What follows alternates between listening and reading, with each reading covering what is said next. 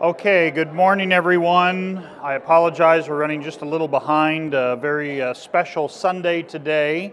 Those of you that were at early service got a taste for that already.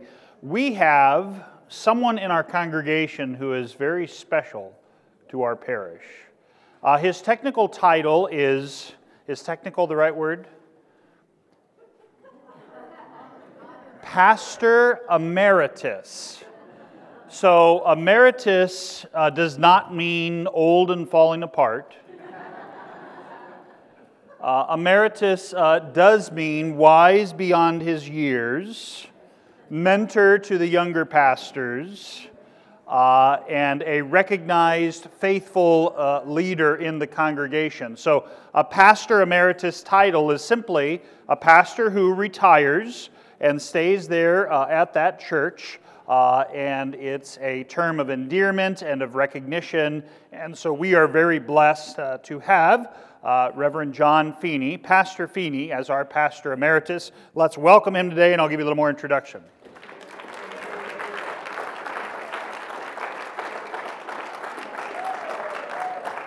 He is going to be speaking to you today about his short-term missionary work in the Cayman Islands, and not just his work, but Solveig, you're going with him, aren't you? Yeah. And there is work to be done in the Cayman Islands. There is a great need for the gospel there and word and sacrament ministry, and so I've asked Pastor Feeney to share with you about his work and his travels, which will commence shortly.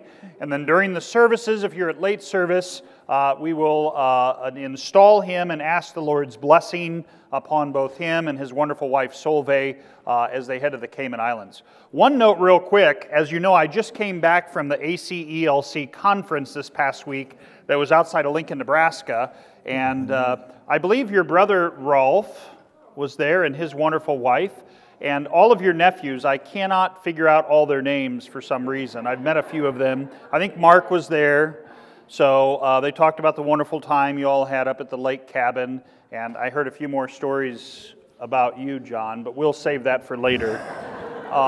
So great blessings. Let's begin with a word of prayer, and then we'll let Pastor Feeney begin. The Lord be with you. And also with you. Lord God, Heavenly Father, you continue to give to us your word and sacraments, that your sheep may be fed and that others through the power of the gospel may be called to faith. We ask your blessings upon Pastor Feeney as he shares not only of his upcoming work in the Cayman Islands, but also that you would bless their travels there as they are apart from us. All these things we're bold to ask through your Son, Jesus Christ our Lord. Amen. Amen. Maybe to the elders, I had a handout, and I think it's on probably the secretary's table there, and that would be for, I kind of wanted to do, I kind of loud my voice. Anyway, yeah, John 4, yeah. Okay, we got it there. Well, we'll hand that out. I just wanted to kind of do a very brief introduction to the kinds of people that I am going to be evangelizing over here. I want to tell you a little bit about what I'm going to be doing, and then I really do want to do a Bible study today, because this is Bible study hour, but also to a Bible study that talks about evangelism. Why is it that we're spreading our faith? Why is it so important for us today to speak the word? And the greatest evangelist of all evangelists, I think, is Jesus. And I think the greatest example of how to do what we might even call cold evangelism is probably going to be the story of the Samaritan woman in John chapter 4. I want to thank our pastors, Pastor McKay, especially here today, for being so open and welcoming to the old goat. The barnyard sometimes is not always a place where you keep the old horses or the old goats or the old cows. You usually send them off to the factory where they're turned into glue. And we, of course, have traveled so much that I have fortunately been able to distance myself enough that you guys can see what a wonderful set of pastors that you do have and what a great work they are doing here. Certainly an upgrade from... No, it's true. I mean, anyway, what I'm doing is something that I've been familiar with. And this Grand Cayman exercise, or this Grand Cayman experience, for those of you that don't know where the Grand Cayman is, you can see up here. There we go. Okay. Here's Cuba and the Dominican Republic and Jamaica, and 100 or so miles over the other direction to the west is the Cayman Islands. Fortunately, I think kind of with the configuration of islands, that it is not as subject to hurricanes as the other places are. And not to say that I am not a religious person, but we are really hoping that we don't run into any hurricanes while we're down there. The Cayman Islands, they tell me, is actually not an island. It's actually the peak of a mountain. It is, there's a mountain chain that runs through there almost all the way to Cuba, and apparently if it were out of water, it would be as high as the Himalayas. It's about 14-some thousand feet high, and this is just a little peak at the very top. So it is, of course, a huge tourist attraction. There are a lot of people that have been there. How many people have been there? Okay, so you know what I'm talking about. One day that I was down there visiting, the day that I was visiting, there were over 20,000 people that offloaded from the ships. And that does not necessarily make for a wonderful experience. The island also has native people that have been there for many, many, many years. Sometimes it's a mixture. They had African slaves that were then mixed with many people of British ancestry. And so that kind of became the native population. They have a lot of problems with getting workers. They're very restrictive about who gets to work in the Caymans, and a lot of the jobs that are there are just, well, a lot of the jobs that they really need are jobs like workers, laborers, electricians, plumbers, so on and so forth. And so there are a number of people like from Jamaica that will come there. They will work for a certain number of years, then they have to go back again. You only can stay for about 7 years on a work visa. I have to apply for a work visa just to go down for 4 months. Lutheran Church Missouri Synod has laid out some objectives or some goals. It is their witness or their desire to form a confessional congregation in the Caymans. The Caymans has this congregation is an older congregation. It's been there for quite some time. They have had some splits in the congregation, and very typical of congregations even in the United States today. There are people who come in, and because of it being kind of a remote international congregation, there's always a different mix of people that are not necessarily good old Midwestern Lutherans. They are people who come from a different series of backgrounds, and so there are a group of people that wanted to become evangelicals. They kind of wanted to give up their Lutheran identity, and there was a group that said, no, we want to stay as Lutherans. And so there was a split that hurt the congregation. It began to grow a little bit more.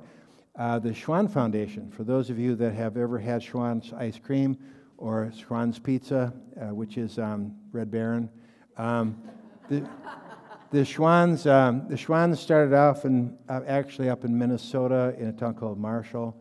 There were two brothers that kind of grew this huge corporation, and one of them passed away. They're very strong Lutherans. One of them passed away and left $1 billion trust for the church.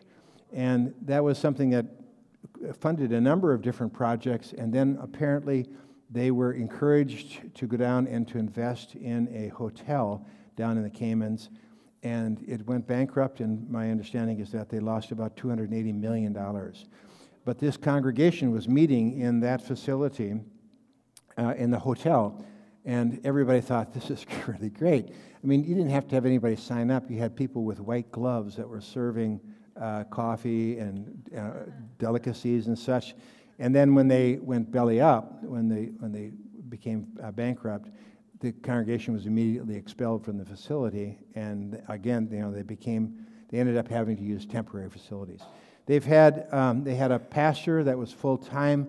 The pastor was told, however, he was the only pastor in the entire staff of the Missouri Synod that was directly funded by the Synod, and that he did not have to raise any funds. As you can well imagine, it must be difficult for a pastor to raise funds. If I came to you and I said, I am here in need of you supporting me going to the Grand Caymans. There are more corporations incorporated in the Grand Caymans than there are residents. It is a tax haven, has been famously known for that. Apparently, 50 of the largest banks in the world are incorporated in the Grand Caymans. Some of those privileges are being revoked nowadays because governments are saying, no, I'm sorry, we need to be able to know what the income is of these corporations that are operating in our country and incorporated there. But apparently, there's a twofold strata to the society. There are the super wealthy, then there's the common working people, and then there, of course, are the tourists, and then there's just kind of this in-between little small group, which we kind of regard as maybe, one of the ladies in the congregation operates a printing business. And those kinds of people who are just kind of operating a good business have been there for a long time. They're kind of the base of the little group that is still there. We're attempting to, I'll show you this. Well, these are some of the, I don't know how the Apostle Paul ever converted or brought the Christianity to the world without setting objectives and goals. So you understand that. All right, who rules the island? Apparently, they're just everywhere. They walk around and they are in charge. All right, pastor who was just there before I was there, Reverend Tony Alter, his daughter works for the Synod, and they were short somebody, and they didn't have somebody to come and fill in, so he and his wife came from January all the way till about the end of May. And then this young man on the right over here, Reverend Dallas Dubke, the son of the other Dallas Dubke. He came for the summer. He's a pastor in Oregon, but they have targeted him for a long time, full-time ministry. He will have to, however, go back and raise funds for support, and he has to make a decision as to whether or not he's going to stay. And he's single, and there was I think that sometimes can be both good and bad. Like the Apostle Paul, sometimes it makes you more flexible. But he is also I've had a good conversation with him. He's very, very solid, very, very evangelical, very desirous of building a church. This is a temporary facility of the church. I'll show you, I think, a better picture. They have a kind of they call them the Four Lydias. The congregation, you know how every congregation has got its core. I've always thought that the Bible class hour was the core, because this is where we ask for volunteers. What? I have to go volunteer? Well, but the Four Lydias are pretty much the ones who kind of hold the whole group together, and they keep it going, especially the lady on the left. Her name is Kathy Fox. She's the one with the printing company. All right, and this is a picture of, we were privileged. Some of you may know of the company called Beck Seeds Hybrids, Beck Hybrids. Sonny Beck and his wife are both Lutherans, and they bring a lot of their clients down to the Cayman Islands. And when we were considering whether or not we wanted to accept this charge, they put us on their private jet, and we joined a bunch of farmers who it took him about 2,000 miles to admit that they were Lutherans, but we flew on down to the Caymans and spent a week down there, and this was one of their places down there. They have beautiful botanical gardens there, and to give you an idea of where the church is located, I think there you have kind of a view of the area where the church is located. Is right back over here. It's not the permanent church. They're actually renting a community center, but it actually is a pretty nice facility. And that's what it looks like on the inside, very simple. But if any of you are sticking around from the days when we were a mission, and you remember the setup and the takedown that we had to do, there is nothing that will make a group of people moved to build a new church than to have to be responsible for setting up and taking down every single Sunday. And this is where they are at today. That is the parsonage. It is actually pretty nice. I'm reluctant to tell you how many bedrooms we have, just in case you decide that you all want to come down and visit. And so we ask you to keep us in your prayers, and to this congregation called Safe Harbor as well. I don't know, we're a little caught up in trying to understand just exactly how much of a burden this is. It's our desire to make the congregation grow, to create a bigger base, because every congregation you need almost 60 to 100 people a Sunday in worship if you're really going to be able to become self-supporting, fighting weight. I would say that they probably have a core of maybe about 20 people. When I was contacted by Pastor Charles St. Ange with the Synod, their desire was, of course, to see a full-time ministry there. So he came, and it was basically, you're a mission pastor, could you come? And I think with the expectation that a lot of the previous pastors, and it's not a problem with this at all, a lot of the previous pastors were told, basically all you have to do is just preach on Sunday, and the rest of the time is pretty much your own. We're not getting paid. We're down there at our own expense, with the exception of the fact that we have a car and we have a place to stay. So you can't exactly come along and say, hey, what do you say you put in 40, 50, 60 hours a week to this ministry?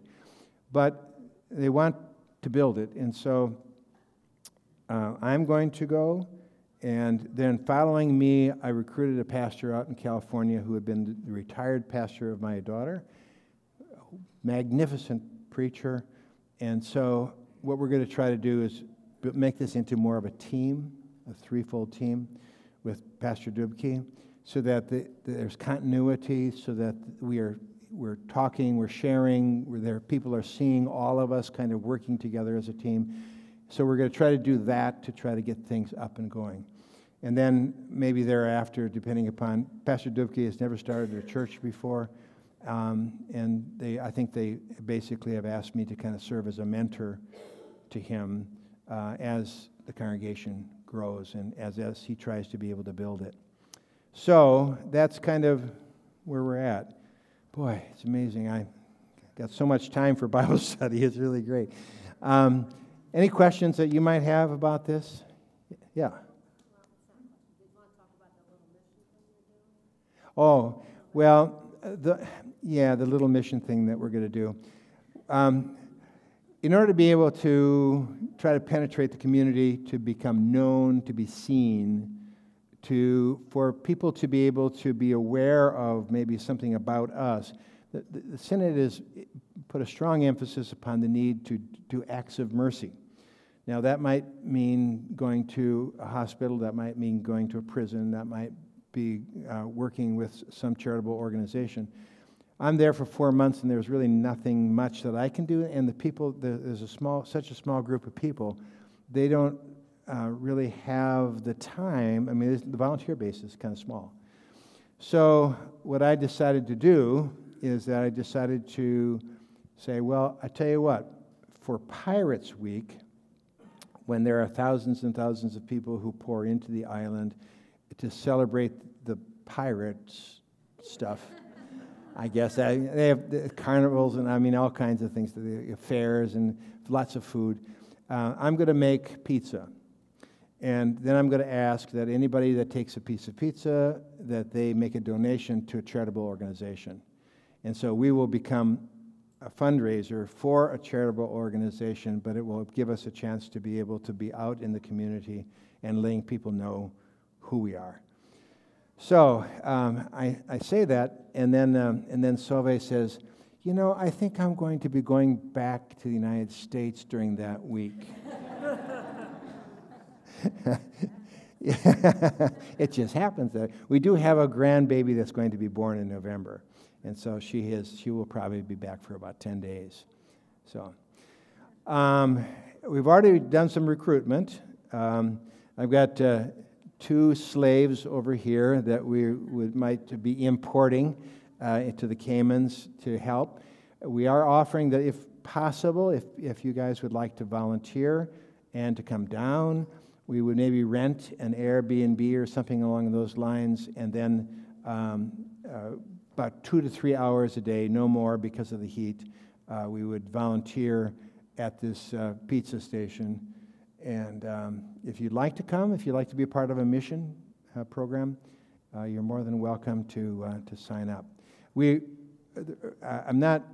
I'm doing is I'm holding back and saying, well, we might, only because, first of all, I need to know if there are people who would like to go, and then secondly, we would make those arrangements as quickly as possible because those things fill up. That's a very busy week. So, there you have it. Can we just take a look at that text? Is that okay? John chapter 4. Matthew, Mark, Luke, John. Wow. Okay. The reason why do you suppose that I love this text so much? There are not many places where Jesus crosses the border between the so-called Jews who were in the church and people who are outside the church. Contextually, Samaritans were part Jewish, and they had a Pentateuch, first 5 books of the Bible, only the first 5, that was called the Samaritan Pentateuch, and somewhat typical in the Middle East, something similar to what it is that Muhammad did later on. They had kind of modified the Samaritan Pentateuch to make themselves into the promised children of God. Now, they were Jewish. They were kind of Jewish. They had actually been a mixture at the time of the exile. Many of these people had been left in Israel, while the so-called upper crust had been deported by the Babylonians. And then they, of course, in true old-time fashion, they would take people from some other part of the country, some other part of the world, and they would transport them back into the area that they had conquered, so that now it was just mainly maybe poor people combined then with another group of people who would come in who would be a different ethnicity. And these Samaritans were they were half-breeds, if you will. Samaritans had a lot of historic conflicts with the Jews. In fact, there was a kind of such a mutual hatred that there may have been even attempts at the annihilation of the other peoples. They would send delegations to the Caesars, and they would complain about the other group. Tiberius, as you perhaps have heard, Emperor Tiberius, he kind of had a short temper, and he didn't really like being emperor, so he vacated himself to the island of Capri, and he had this beautiful palace that sat up on top of the cliff. And then these people from around the world would come to him and they'd say, "I hate him," and the other group go, "I hate him," and they'd have these debates, and finally Tiberius would just throw them all off the cliff. Well, word got out, and for some reason all the disputes just got settled. It was not a problem. Well, that's just kind of what it is that the Jews and Samaritans are going back and forth. One group trying to be able to get his permission to wipe out the other group. And here's this enemy. Jesus, the Samaria, you know, it's like if you think of a Neapolitan sandwich. There's Galilee up here, Samaria, and then there's Judea. There were the three. There were two ways for the Jews to get from Galilee down to Jerusalem. One was by going through Samaria, which is the most direct route. And the other was they had to cross over the Jordan, go down that side of the Jordan, and then back up that Jericho and back up to Jerusalem as well. So if you were going through Samaria, it's kind of like you were taking the shortcut, but you knew that you were going to run into these Samaritans and they were going to probably hate you. Well, Jesus shows up at a well, and he is too tired, he's exhausted, and his disciples are going to go into the town to buy food. And he's there at noontime. And here comes the Samaritan woman. Now, there were 2 times that women would go to the well to get water. But Sylvia and I have actually been at this well. It's there. It's been drilled like 90 feet down, and nobody knows how they did it because it's perfectly honed in the rock. It was dug by Jacob way back in the Old Testament. And the water is just exquisitely cool, delicious. Well, she comes at noon. The women came to the well in the morning, and they came in the evening, but they didn't come at noontime. Why do you suppose she would come at noon if all the women came at different times? Because she was the bad woman. She was the one who was after everybody's husband. She had 5 of them, and the man she was living with wasn't her husband. And Jesus does something that she didn't expect. He talks to her. Now, as simple as it sounds, so-called evangelism, evangelizing, confessing the faith, begins always with talking to people. How many times have you found yourself, somebody says something to you, and you just kind of go, yeah, and you just walk away?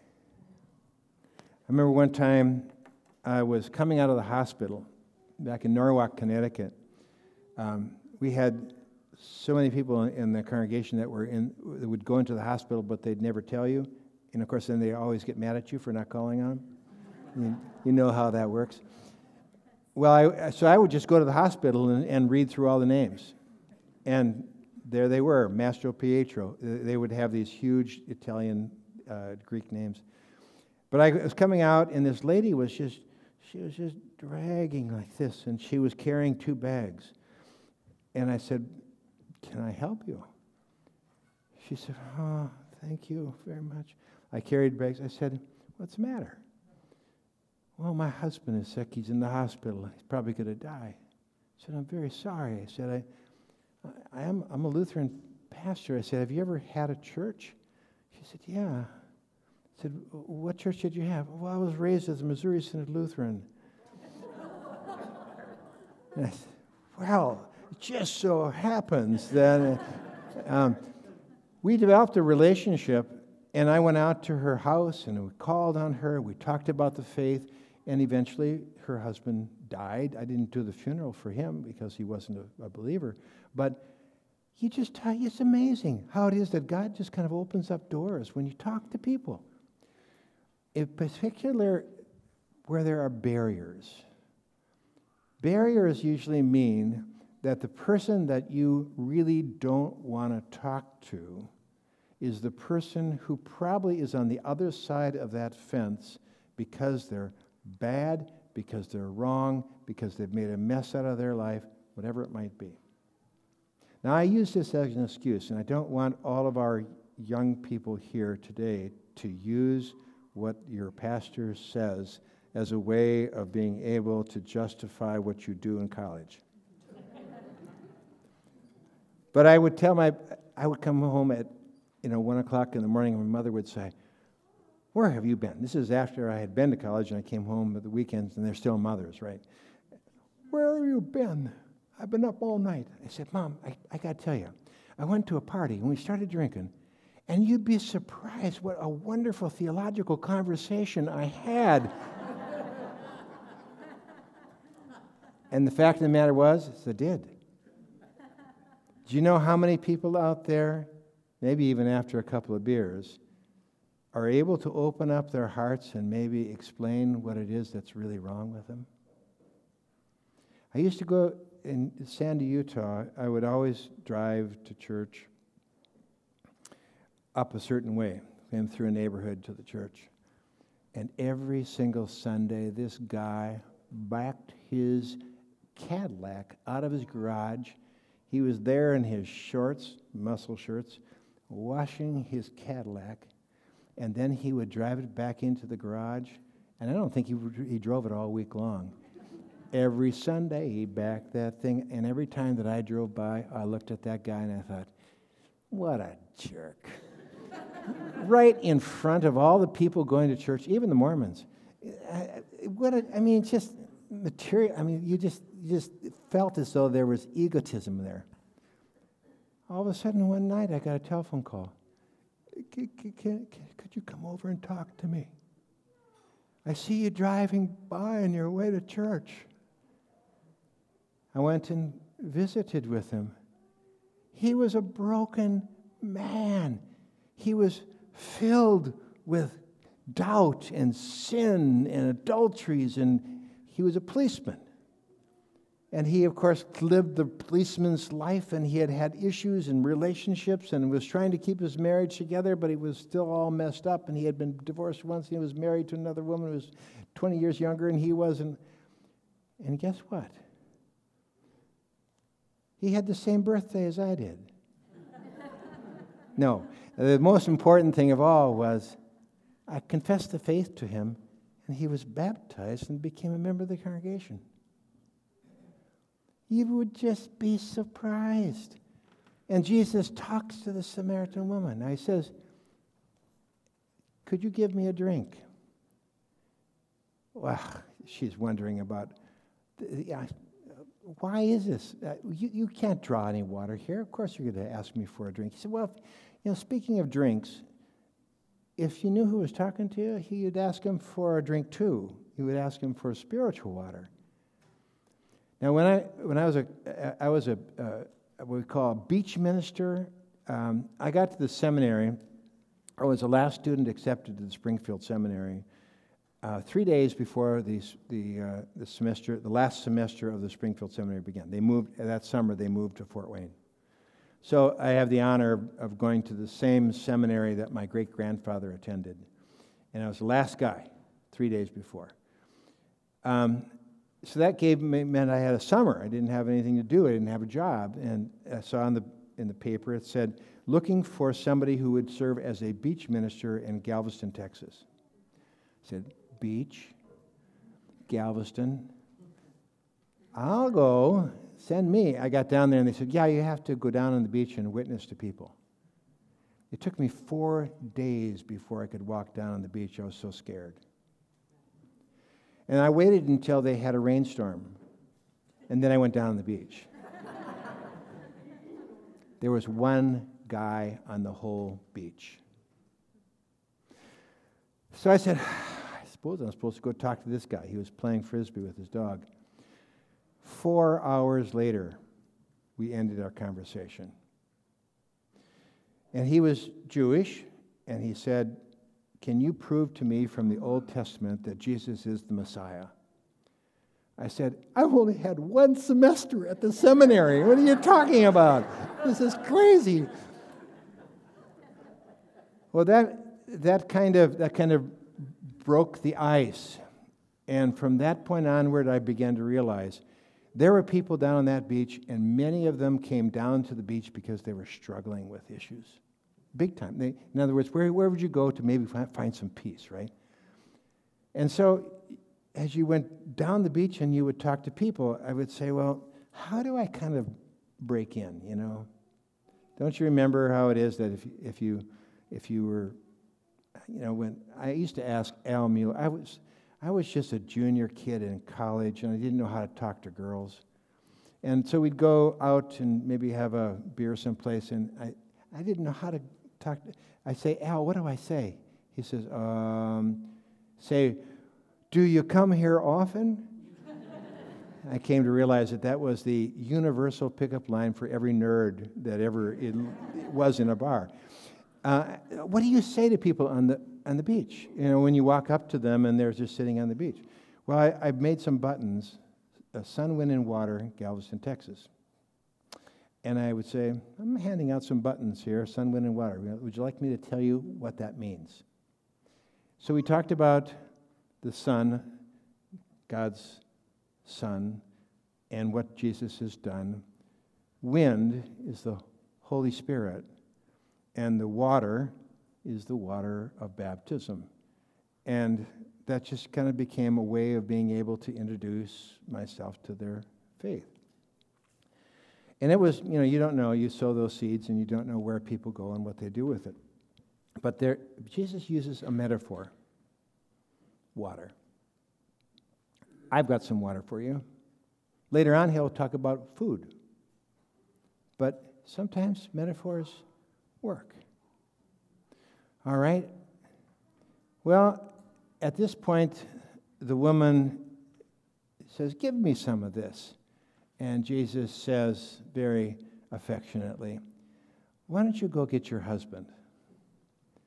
And she says, I don't have a husband. And now he does something that we probably are not capable of doing. He says, well, he in his infinite knowledge, yes, the man you have had 5 and the man you're living with now is not your husband.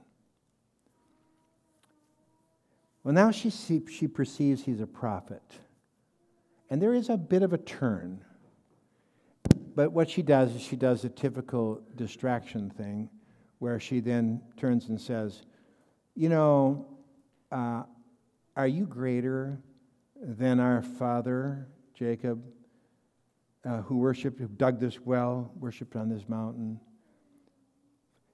Are the Samaritans, are you trying to tell us that the Jews are any better than the Samaritans? Now, almost always, when you have a confession, when you talk to somebody about their faith, and I say this, guys and girls, when you are dating somebody, when you're in college or you're out of college, whatever it might be, there's always going to be that conversation. What do you believe? What do I believe?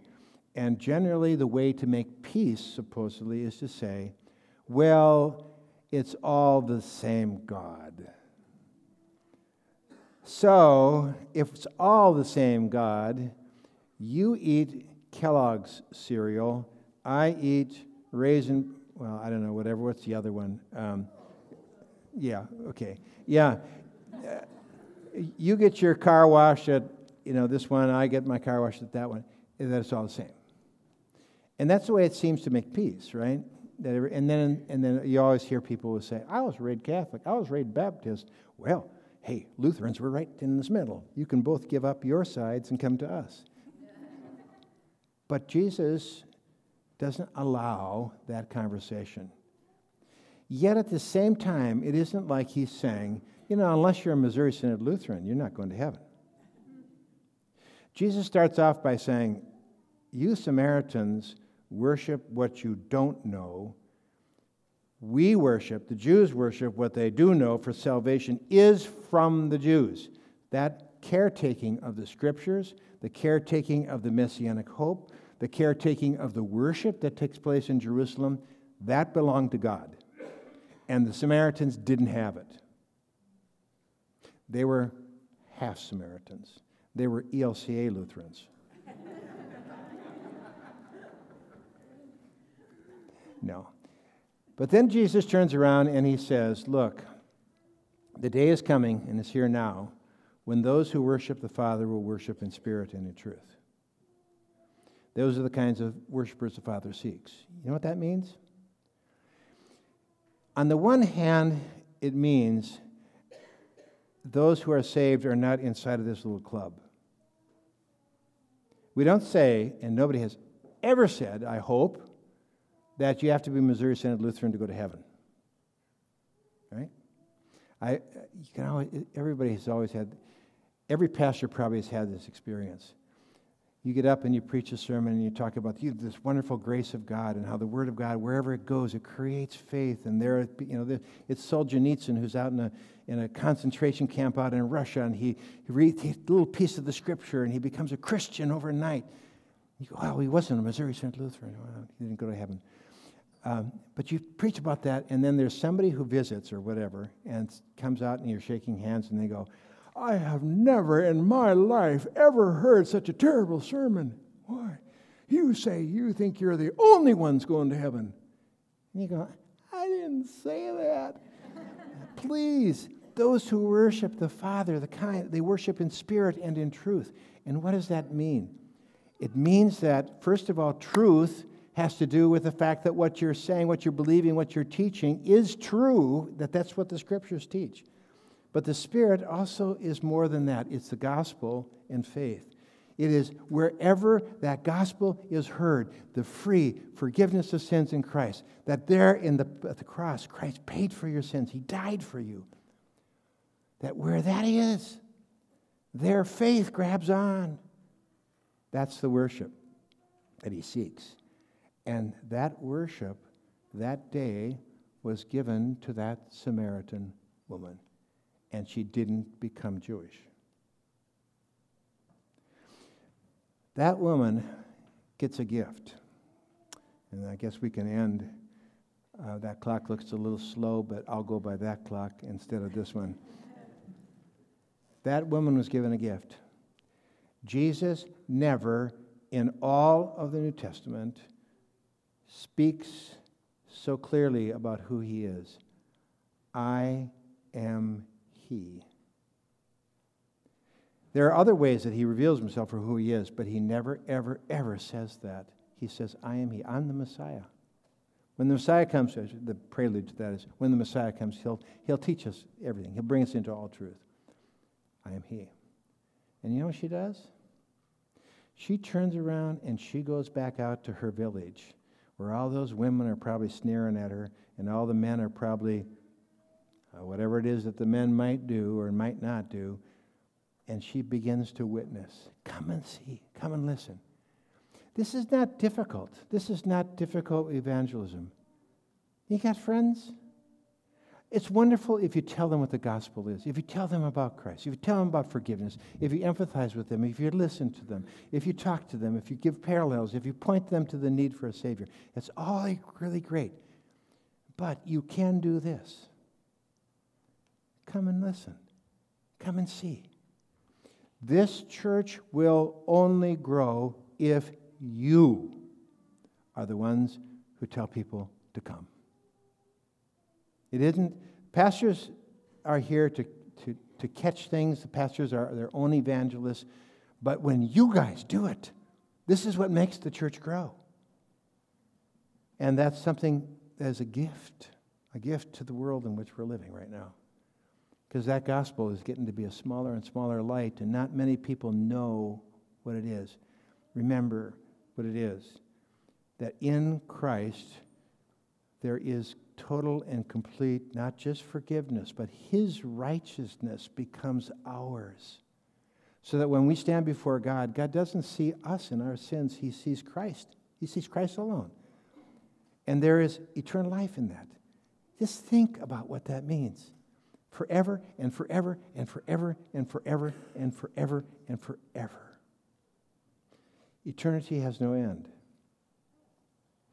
I will just you're going to hear from me some things that I've been fascinated lately with Einstein. If you understand, even I just feel like a baby who is in Germany trying to understand German. I mean, it's how Einstein is up there. But Einstein says everything came out of light. Light is the essence out of which all things exist. And Einstein knew there's nothing that comes about by chance. Einstein once said, he said, for these evolutionists, he said, he called this, he said, chaos or chance is the God of the gaps, he called it. That when we can't come up with any sort of an understanding about who made us or why we're here, we just say, well, it came about by chance. Just throw in a couple billion years and that's how we got here. That's not the case. There's order, there's structure, there's unity. The miracle of our existence goes vastly beyond anything we could possibly begin to comprehend. He said, reality used to be defined by what we saw. Now reality is defined by what we don't see. The invisible. We are going to spend eternity in the presence of God. And you don't forget that even when you're playing baseball, okay? Promise me?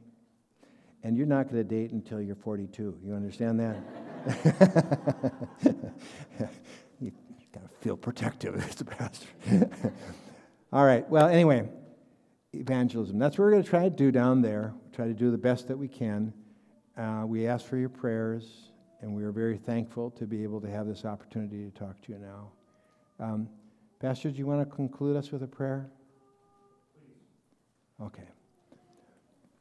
Lord God, Heavenly Father, by your infinite grace and mercy, you have granted us the privilege of being able to know you and to know the gospel that speaks of our eternal life and salvation. From the beginning of the world, from the time of Adam and Eve and their fall into sin, you have been the promised one who we have waited for thousands of years. And now in you the light has shone forth into this world and tells us that we now have a gracious God who has not left us in death, but has now given us a passageway through which we can travel into that eternal life that now awaits us. Help us to remember that we too are witnesses of you, and give us the courage to know that we can speak of you to the world and to people who need to know you so very badly. In Jesus' name we pray. Amen.